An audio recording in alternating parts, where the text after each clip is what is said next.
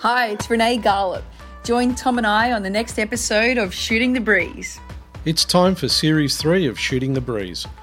As we continue our focus on women's basketball, we'll be talking to more of the amazing players in the WNBL, the coaches that inspire them, those people behind the scenes that do so much for the sport, as well as so many more from across the Australian women's basketball landscape and beyond.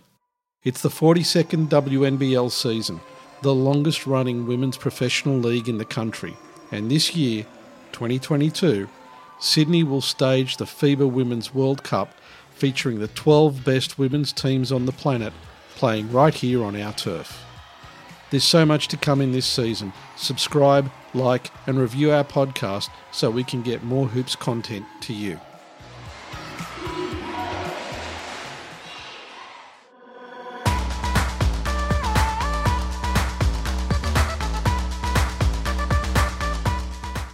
It was a rare thing that New South Wales finished first and fourth. A real testament to those 20 girls and those two age groups as a whole. It really just spoke to how deep they are and how talented they were. But also just to sort of look down the other end and, both coaches wearing the same uniform, husband and wife. I actually thought it was a brilliant moment and I was really proud of it at that time. Both hugely talented players in their own right, Tom and Renee Garlop share with us their individual career experiences and together in transitioning from successful playing careers to coaching. We get an insight into developing young female players at a critical stage when many of them opt out of competitive sports. Welcome to Shooting the Breeze. Joining my co-host Jacinta Govind and myself is Tom and Renee Garlop. Welcome, guys. It's great to have you on the show. Thanks for having us. Thanks very much.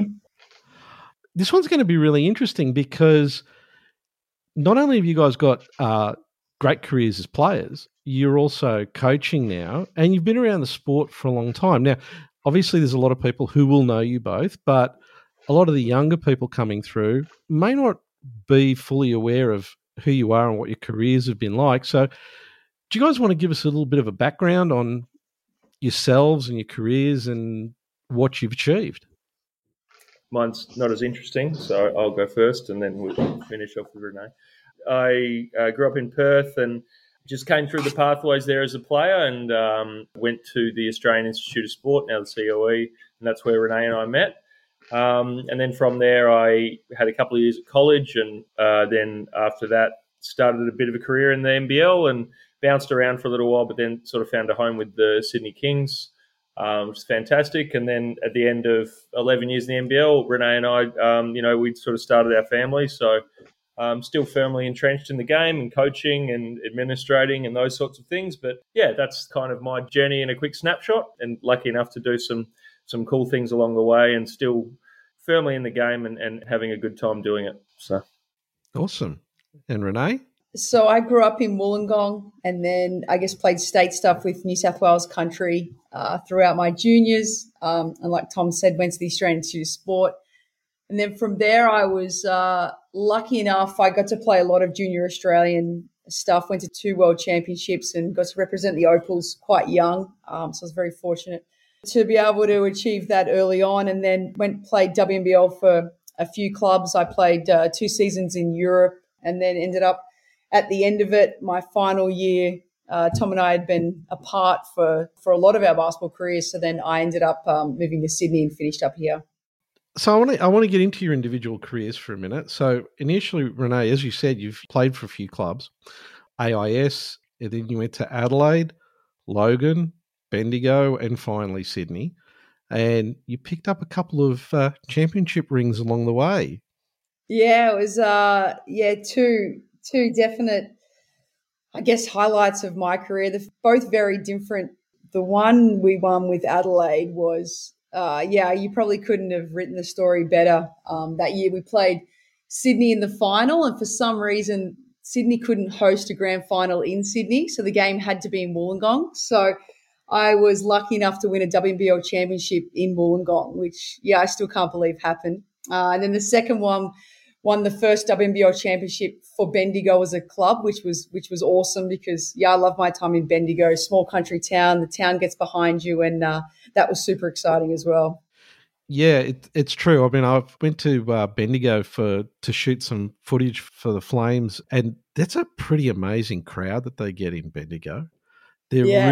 They all get behind the club, and it's great to see that sort of passion from a small town in an area that, to be honest, country New South Wales, country Victoria, basketball's not necessarily the prime sport. Yeah, we were. I actually stayed on there because Tom and I had played 2 years of C-ball together in Bendigo.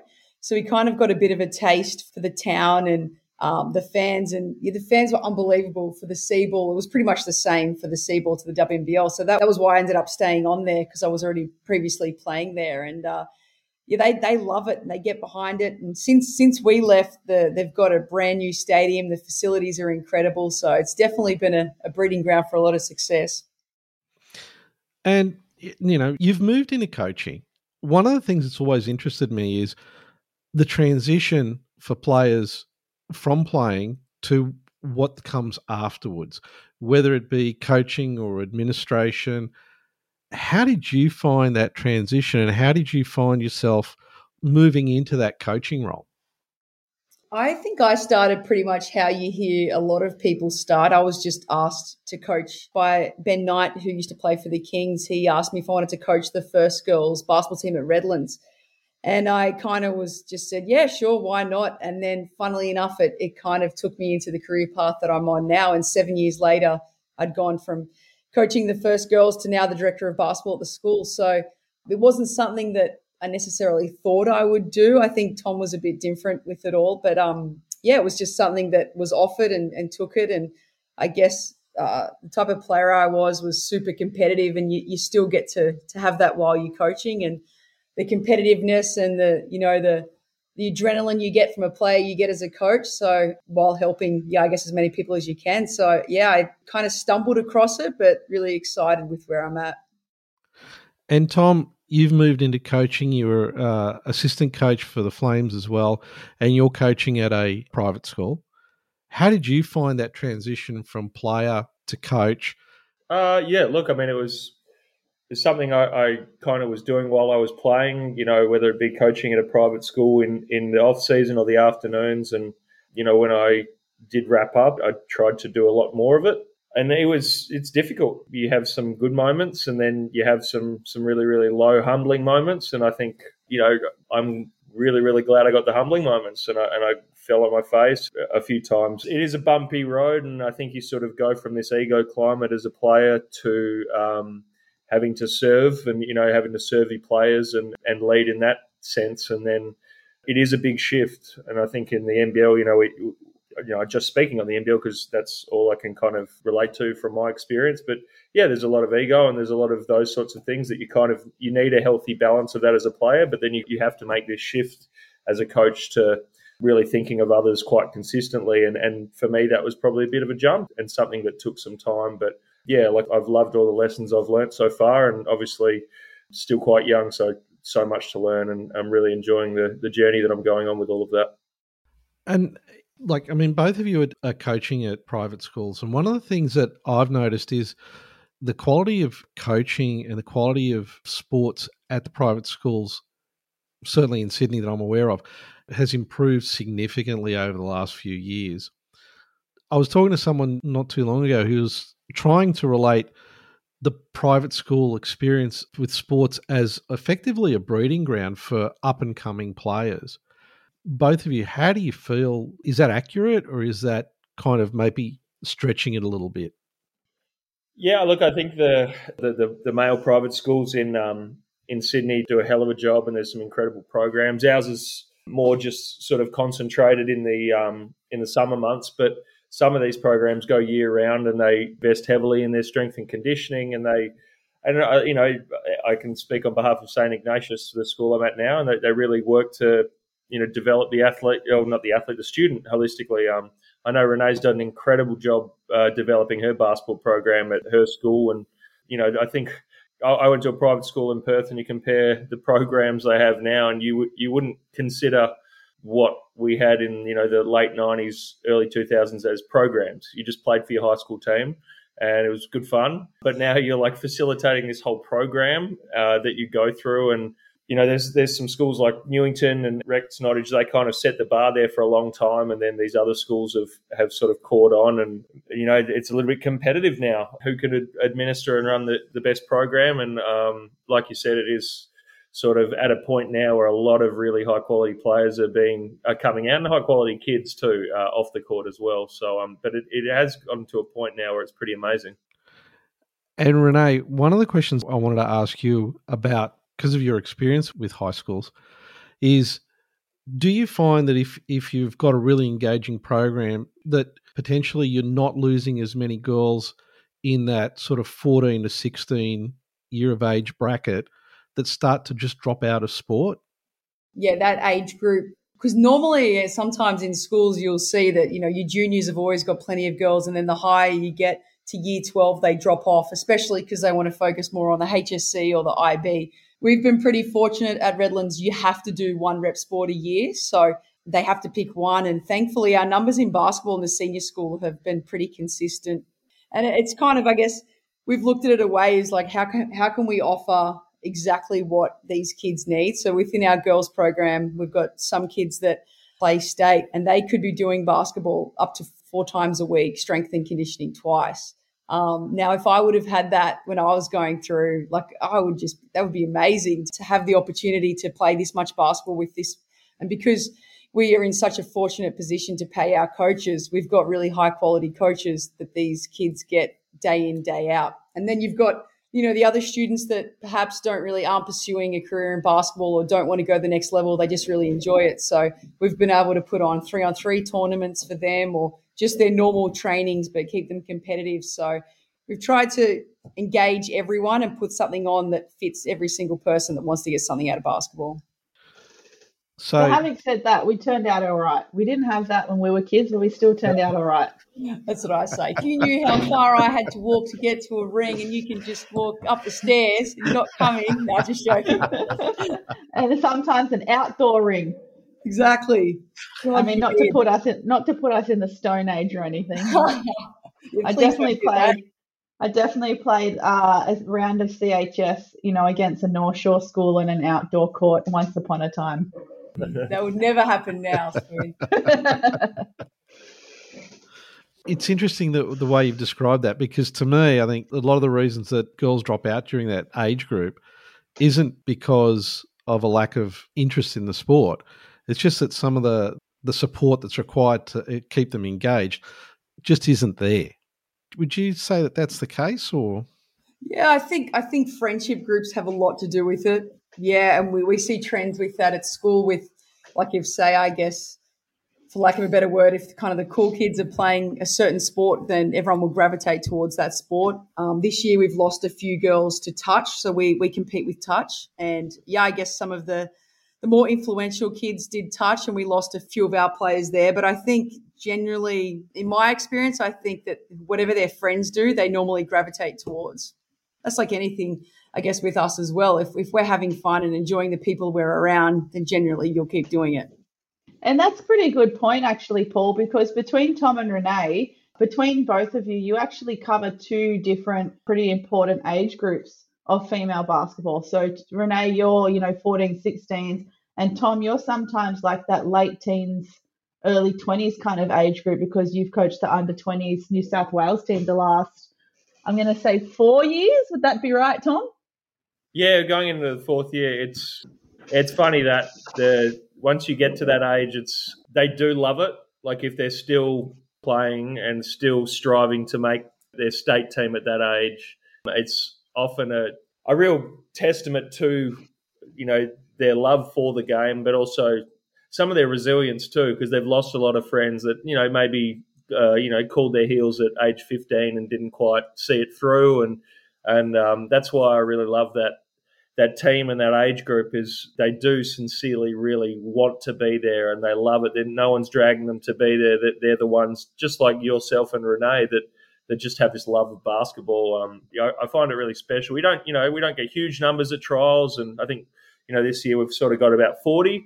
Sometimes we've had a bit less than that, but they just love it, and they're there because no one's making them be there. They just want to be there. I do have a real fondness for that sort of age bracket. And that can make coaching a lot easier too when you have a whole bunch of people who actually want to be there. And the thing that I found conflicting when I was coaching reps a couple of years ago, or a few years ago now, is that when we were growing up, reps was like, you're committed. You don't miss a training unless you're sick. And if you're still sick, you still go and watch. It always came first. And then when I went back to coach and I had the 18-1s and we were a really good team. We could have, I reckon we were going to make top 4 of state. And they were kind of like, oh, we never make state in our age group. We're just here for fun. And I was like, oh, no, it's not for fun. We're playing to win, right? It just wasn't the same. So you had to split between the kids who, still wanted to go on and play 20s and college and stuff, and we're putting in the work. And then you still had the ones who were like, I just do this for fun. I actually want to go and be a vet. I just do this to see my friends. So, it makes a difference when you coach the kids who are there just to play ball all the time. I mean, no disrespect to the other kids. They were great. Yeah. So we had Jackie Dover on. Oh, nice. It was really interesting hearing her talk about how she ended up gravitating into being a referee. Do you find that there are kids who are interested in basketball, but maybe they just don't have those skills that is going to translate to them being able to take the game further? Have you found that it's possible to get them to stay involved with basketball by maybe pointing them towards coaching or reffing or something else to do around the sport? Yeah, I must admit I don't really have too much experience with that. We have a few players, I guess, at Norths that don't really want to, probably aren't up to playing at that level of youth league, or they might miss out on the team, but they want to stay involved in the club. So just getting them involved in rep coaching or getting them involved in coaching at Redlands to keep them there because they're great people and they love the game. They kind of understand the pathway. Tried to do that, but that's probably my only experience, to be honest. We had a couple of kids at Norths that we, when I was administering that rep program, that we transitioned to other things when they weren't quite at the grade anymore. We had some that sort of showed them the ref program and they took up spots there. Yeah, I think I did my stats level 1 once. There's plenty of things you can do. You can pick up $50 a game if you get your level 1 at North. So, there's little things like that. You can find a way to do something in the game and get a little bit back. I suppose it's interesting because I don't think a lot of kids at that age really understand that if you actually stick it out, you could end up in the NBA or at the Olympics or at that level. And I think there's some real opportunities for kids, but the thing is, how do you get them? Look, let's face it, it's hard to get excited about being a ref. It is. The money helps. I mean, that's how you kind of maybe can get them is a bit of money. But, yeah, it's not easy. One of the most unique combos in our sport, these two competing against each other as coaches, is just too intriguing for us not to explore. The Under-20 Nationals in 2020 created some legendary stories, none more so than this special dynamic. A tricky juggling act for the Garlop family, and fortunately we can report that Mum and Dad are now talking to each other again. Never a dull moment. So we just mentioned, Tom, that you have been coaching the New South Wales Under-20 women's for the last 3 years, now going into the 4th. But this year you got to coach a New South Wales team each. So was this the first time that New South Wales took 2 Under-20s team to a Under-20s championship? Or the second time? I think it's the first. First, yeah? Yeah. I'm not 100% sure on that, but I get the feeling that it's not too common for New South Wales to do it. Yeah, I think I'm pretty positive they've never taken this on the team, but I could be wrong. They've done it for New South Wales, like schools basketball, they've taken 2 teams, but I don't think at a nationals.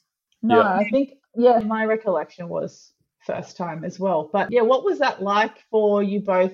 I suppose the dynamics between living in the same household, coaching for the same state, but coaching 2 different teams. Yeah, it was an interesting week. I shared a room with her assistant, Will, and then Renee and Kate Seabohm, Renee's other assistant, shared a room. Originally, Brett had Tom and I in a room together, and then I rang Brett and I said, could you just not put me with Tom for the week? And I don't know. I actually think he thought I was kidding, and he was like, it'd be like a second honeymoon, like. And then I was like, no, it's probably going to end up more like a divorce, because if we have to play each other, it's going to get so competitive, and Tom's going to do my head in. So I had to ring Will, my assistant, and be like, look, would you mind rooming with my husband? I just can't do it. Like, it'd just get too intense. So. And then lo and behold, we played each other. And I don't understand how I would have been the one who caused the rift there, because she didn't say a word to me for about 36 hours or whatever it was. And then we rocked up and, didn't even look me in the eye when we won. So, It was a close game. It was a close game. Won by 14. Well, it was close with 5 minutes to go, so it was on. But I think we managed to make all the players potentially feel more awkward than we felt, because the shoot around before the game was just so awkward, because we were both so competitive and we were locked in, and I was so incredibly proud of the group that I had. They just played so hard all week. I just felt like anything could happen, because I knew they were going to give it their best shot. So, we were in for the kill. And then everyone at shoot around was kind of staring at Tom and I, and we weren't talking to each other, and then the girls didn't know what to do. And anyway, when the day was over, we got back to it, so it was all right. It's like, Mum and Dad are fighting. We don't know what to do. Yeah. Now, to be fair, Renee, you did say at the start of this episode that you are super competitive. Yes, so there you go. So, I mean, her response, I'm not justifying her response, Tom, but obviously Renee very well. I guess her not meeting your gaze is in the context of Renee being super competitive. Well, there was no surprises on my end. I knew what was happening, and I would have been happy to speak to her in the lead up to the game, but I also knew the reality of what she was going to be like, so I just left it. But, we all had a job to do on both sides. The professional thing would have been to not talk to her, to be honest, to respect the fact that she didn't want to talk to me. Yeah, but it's all too tempting, though, just to egg Renee on a little bit when she's getting super competitive and super tense, just to poke the bear a little bit, I suppose, as well. Not exploiting your weaknesses or anything, friend. No, it was good fun. In all seriousness, it was actually really special, in a number of ways. That it was a rare thing that New South Wales finished first and fourth, a real testament to those 20 girls and those two age groups as a whole. It really just spoke to how deep they are and how talented they were, but also just to sort of look down the other end and, both coaches wearing the same uniform, husband and wife. I actually thought it was a brilliant moment, and I was really proud of that at that time, just for so many reasons. It was really cool.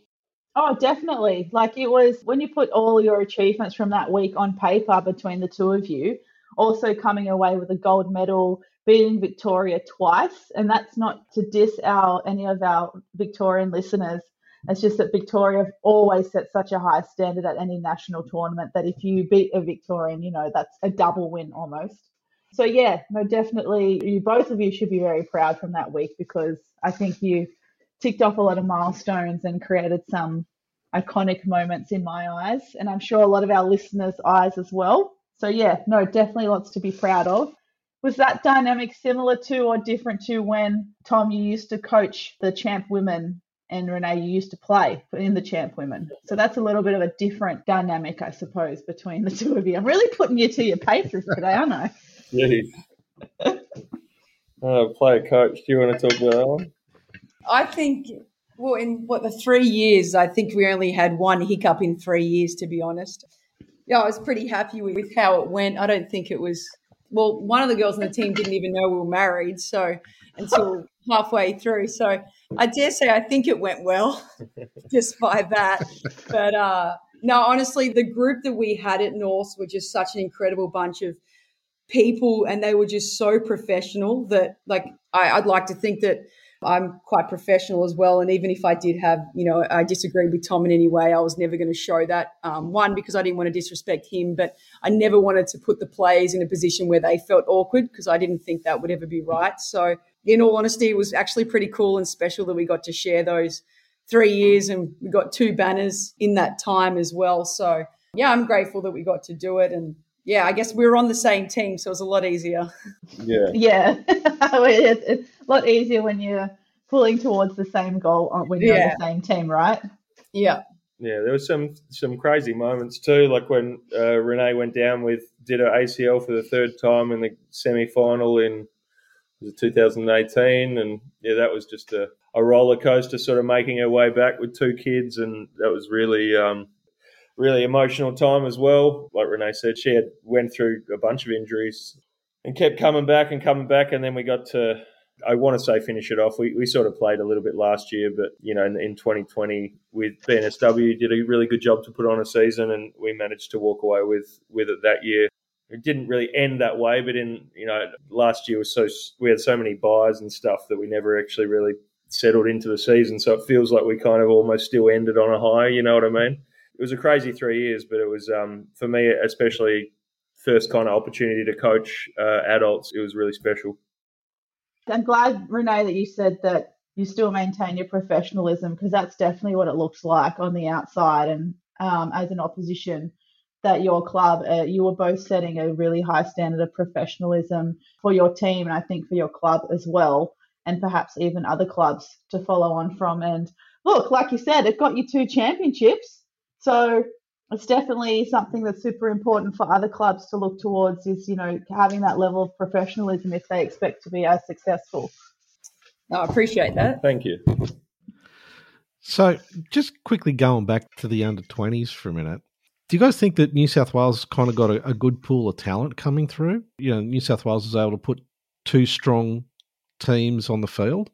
Absolutely, yeah. I mean, that gem side that just sort of went ahead to Worlds had 3 New South Wales players, and Kitty Henderson was a bit unlucky to not get a Guernsey in that team as well. Yeah, I mean, and Renee's could probably speak a little bit more about what's happening even a bit younger than the under-20 age group. I'm pretty excited about the under-20 players that are coming through for this one, but I think the girls that are about 15 to 20 and maybe a couple of the other ones even a little bit older than, like Izzy Palmer and stuff, and Shyla, for example, but there's an incredible crop, I think, coming through from New South Wales. Everybody sees Victoria as being the powerhouse state for basketball, but, do you think that this could be the start of something a little bit more for New South Wales? If we can kind of capitalise on, getting some wins and trying to build some interest and keep that interest up, as well as having World Cup coming up next year? So they've taken a bit of an interesting road. Some of them are doing the college thing. Some of them are, Kyra Evans is having a go at the Flames. Half the battle for some of them is just getting your foot in the door, right? Like making sure you get into the right program, making sure you, whether it be college or NBL. But there's a hell of a lot of them with the ability to do it. So if they have the work ethic of a Renee and they get into the right place that gives them confidence, all these girls like Millie Pryor could do incredible things. Same with, a lot of those girls that played for the Gems. Yeah, I think we're going to have a lot of players from New South Wales having opportunities. It's just, are they going to continue their work rates on into their 20s like someone like Renee did, that just never sort of took no for an answer and just kept working and working and working. I think there's a lot of them that got the ability to do that.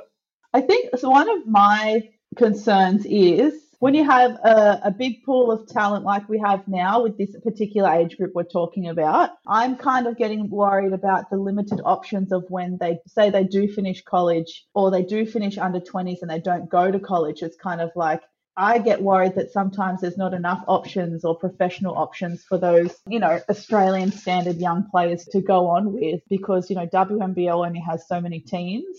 What do you think about going to college and then the risk of not being picked up by a WNBL team when you come back, if that was what they were hoping for? Do you know what I'm trying to say? Like, limited options. I think I know this is what I believe, whether it's right or wrong, is that if you're good enough and you work hard enough, you'll always find a way. Like, you never really see someone that's performing at college or performing at NBL 1 or performing, it could be anywhere, right? And they're a workhorse and they're getting it done. They'll find a way to play professionally. Generally, yeah, I'd be shocked if there was someone out there that, do you know what I mean? I don't know whether you guys agree or not, but yeah. And I guess now, like with college, I feel like I'm hearing more about college players now than I ever have, just because of the internet and social media and how easy it is to watch their games. I think that they're kind of not forgotten anymore. Yeah, I think when we were in that age group, there was a bit of a risk of, whether it came from us or if it came from people whose opinions we looked up to, that wasn't always correct. We had the idea that if you go to college, you might kind of be forgotten about, and it was best just to stay at home if you had aspirations to play in the WNBL. But it seems like that tide is now changing. Yeah, I don't know. I believe I don't know if there really is a wrong option anymore. I think that you have to pick what suits you, whether that's going to college, playing WNBL, staying in Australia, whatever suits you best, where you'll thrive. And then if you're willing to put in the work, I think you'll find a way to get to where you want to get.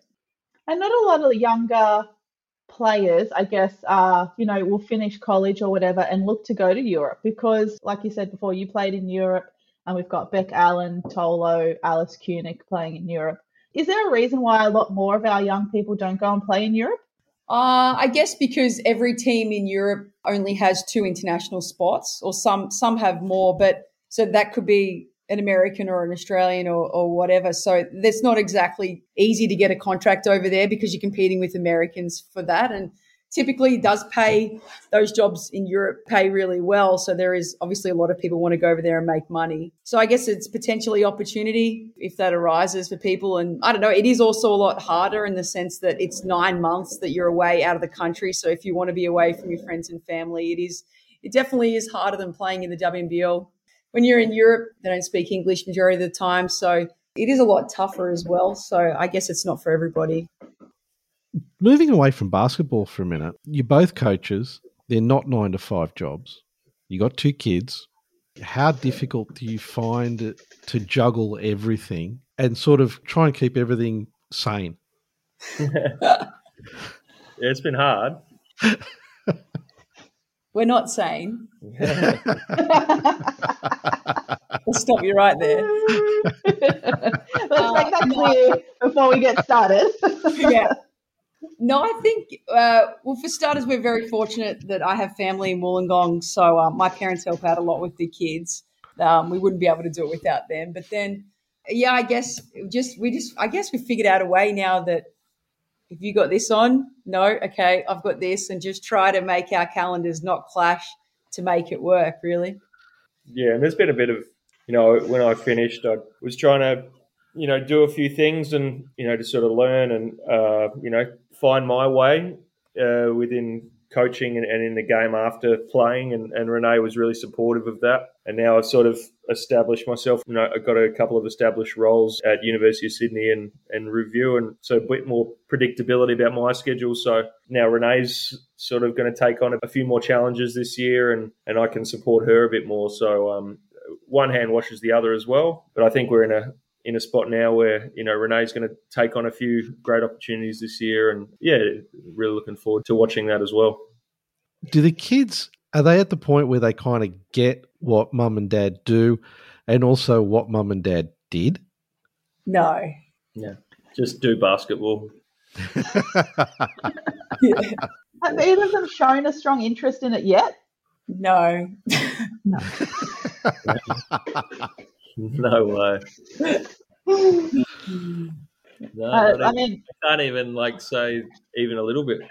Not even a little bit. Late bloomers maybe, because correct me if I'm wrong, but each of you, you've both had excellent careers on paper, but it wasn't like that from the day you started playing basketball, right? You all had to kind of come into your own over time. Yeah, that's true. Hunter, when people ask Hunter, are you going to play basketball? He said, no, I can't do that till I'm bigger. So he believes he can't start, and because everyone's so tall. But little does he know that if he waits till he's too big, it might be a little bit too late. But that's usually his answer back to it. And what about Max? What does Max say with the whole thing? Oh, I don't know. He just comes and punches someone and leaves. Max is on his own planet. He's great. Yeah, he is. No, I don't know what Max is into yet, but we're all waiting with bated breath. I think when Max gets bigger, to quote Hunter, I think sport will be his calling. It'll be a great way to channel his. Yeah, he's going to need it. His energy. Yeah. That's true. You've probably guessed that as we do these, we tend to ask the odd question that's totally unscripted, totally, we just throw it out there. I'm going to ask this one. We'll start off with you, Renee, and then we'll go to Tom. If you guys were going to be any movie character at all, who would you be? Oh, Renee, I was hoping you'd be Prince, considering you've listened to some of our last episodes. It was on the island, the one I heard. Oh, you heard the island? Yep, that was with Sarah and Kristen Veal. That's right. They had movie. Honestly, I think I'd just like to be Jennifer Aniston because she doesn't age. Lately I've been watching. I'm only saying this because I've recently watched something she was in, but gosh, surely I can come up with something better than that. But you'll go to bed and think of like everyone, at least 3 as soon as your head hits the pillow. Oh, Tom, I don't know. What about you? I'm a Wes Anderson fan, so I'm Steve Zissou all the way. Would you be that particular character, Tom, or would you be any of Bill Murray's characters in the Wes Anderson film? In the Wes Anderson world? No, I'm Steve Zissou, 100%. Don't even have to think twice about it. All right, so we know to get you a matching red beanie for That's your next birthday or Christmas. Christmas isn't too far away. It's interesting you mention that because my eldest daughter had to watch that for English for high school. Oh, yeah. That's great. Oh, wow. That's fantastic. That would have been awesome. Oh, it's a great movie. We had to watch the really serious Blade Runner when I did English at high school, which was great now when you're an adult and you do the cross-referencing with the text. But when you're 16, 17, you don't care about that at all. Loved to watch Life Aquatic when I was in high school. It's just all bright colours and silly jokes. Well, I got to age myself and say, when I went to high school, we didn't even get to watch movies. We just had to read the book. I'm going to try and think of another throwaway question for you both, actually. Okay, while you're thinking about that one, I've got something that I do want to ask. Oh, go for it. NBL 1's coming to New South Wales. What do you guys think that's going to do for us? I think it's already created a buzz that everyone's super excited about. I think to have New South Wales now in the second tier league with the rest of the country is super exciting. The way they've done the marketing is awesome, and I think just generally talking to everyone, there's a really awesome vibe and buzz around how excited everyone is. Yeah, I think a lot of people around the country write off Waratah as being second rate. I tend to think that it's a great opportunity for us, for New South Wales talent, to when they do get to that national final, could probably, shut a few people up. I look forward to the competition and all that, but, as an onlooker, whoever does make that national final, I look forward to really supporting whoever makes it because, I think we do have some talent in New South Wales and I really want to see them take on the rest of the country. Again, this is something we talked about a couple of podcasts back. We were both really surprised about the AIS or COE not getting into the NBL 1. And look, we've heard a whole lot of different opinions why. I mean, one of them was, well, they're going to beat everybody by 100 points, which I don't think is the case. This was one of those ones that really surprised me, given that, NBL 1's really trying to raise that second tier of talent. What do you guys think about that one? Yeah, I mean, I'm not too sure the reason of why they're not in. I think it's disappointing, though. I think they should definitely be playing in one of the leagues in Australia. I think the best part of, I'm going to turn the clock back, but when we were at the Institute and I was lucky enough to play in the WNBL and Tom was playing in the C-Ball for the AIS, it created, people wanted to go watch the up-and-coming talent. So no matter where you played, it could be, the AIS playing in Perth or anywhere, people came to watch just because they wanted to see the future Opals or the future Boomers. And I think them not being in a league, it's unfortunate because they're not going to get games. And I think being there, you want to play games. But also the rest of the country doesn't get to watch them. And now everything's live streamed. They could be on show every week and everyone would get to see the talent coming through. So, yeah, I think it's disappointing that everyone doesn't get to see that. We went up to Hills last year to see them play, just particularly to see that new and up-and-coming talent. Yeah. And, man, they were amazing. I was watching them going, there's so many here that I think could easily go in as bench players in the WNBL because they were that good.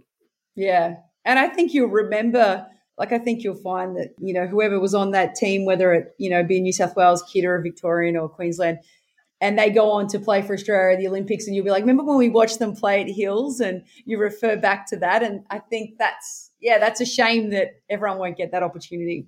That's a really good point, actually, because I think, like Paul said, when we covered this in one of our previous episodes, we definitely talked about the lack of game time, because you can train as hard and as long with whoever you can have access to. You could be training with Kevin Durant every second day, but it's not going to replace game time, right? Yeah. But like you said, I just thought it was me, or maybe it's just us because we like to be basketball nerdies, and no shame in that. We're proud basketball nerdies. But I love tracking someone's career. Like, I love seeing them, even watching them at nationals. Like, my mum used to take me to a couple of under 16s or 18s nationals before we made our own state teams as a bit of a inspirational thing. I don't know, but it was great. But I used to be able to watch people and be like, oh, that's Shelley Hammond. How good was she at 16s nationals? Oh my gosh, now she's in the AIS. Oh my gosh, now she's played this really long career. And like, tracking someone's career, like, as a true sports fan is, I don't know. It's something really special when you get to see someone's success over time like that. Yeah, it is. That's completely lost now, isn't it, with the COE being excluded from NBL 1. So, I think that's a really, really good point. Yeah, look, I'm hoping that maybe it's a first-year thing, and maybe, in the second year they'll get in. The other downside to it is it's going to affect the ability of the AIS to actually be able to bring in the talent that they're going to try and develop, because they're going to be looking at the AIS going, it's great to be going to the AIS, but I'm not going to get that game time that I really want to be able to get to help develop my game. Yeah, and I think that there's that, but then also I'm sure the COE, like that age group, they're preparing for world championships, whether they're going away with the Emus or the Gems. So they need to be playing games to be ready for when they do go overseas to play at these world championships. So I hope that it's just a 1 year thing and they're in the following year, because, exactly like you said. Or like, if borders continue to open and we're able to travel a bit more freely, that they can get some practice matches and do some kind of a tour in preparation as well. Because other previous episodes we've talked about the different Opals teams we've seen this year, e.g. Olympics and Asia Cup, and comparing the preparation time and stuff like that between both of those squads. And I think it was Tolo actually made a really good point when we got to interview her just after the Olympics about how in previous Olympic campaigns they've got to tour Europe and overseas and have those practice matches like ahead of the Olympics. But if you scale that back for our COE athletes who are the future Olympians and they're not even getting games at home, it's a real shame. So hopefully they go on the road somehow. But Paul talked about when they went to watch COE play Hills, and they came to the Central Coast to play against us as part of that kind of like preseason games, I guess. And I remember they arrived just as I was walking to the bathroom, and when I saw them, I just went, holy shit, I'm going home. You were playing against them? We were playing against them. I think I was going to get strapped, and the physio was in an older room in the foyer, and they just walked in, and I just looked at them and I'm like, nah, I'm going home. Nah, not playing against them. Huge, hey. They're huge. Huge. And I mean, it's like I didn't get to play a lot that game anyway, so I kind of saved myself. But it was intimidating just looking at them.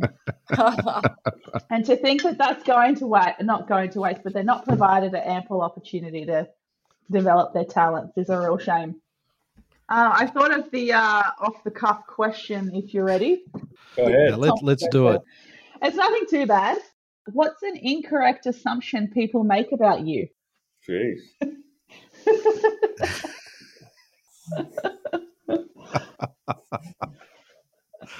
No, he's stressing out. I feel like we're boring. I don't feel like there is one. I don't know. People don't really tell me anything. What are they?